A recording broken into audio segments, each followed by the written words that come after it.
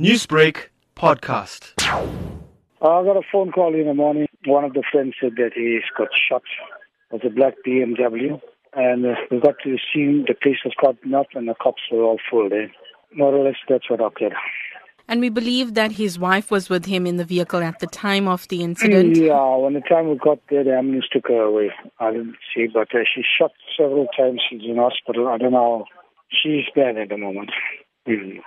We understand that this is your wife's cousin. How is your wife doing at this time? Yeah, she's at the moment she's very disturbed. Your son was killed in a similar incident. How are you all coping with all of this? We just have to cope with it. And we have to cope with it to just get the ceremony finished and then try to get those other things sorted out.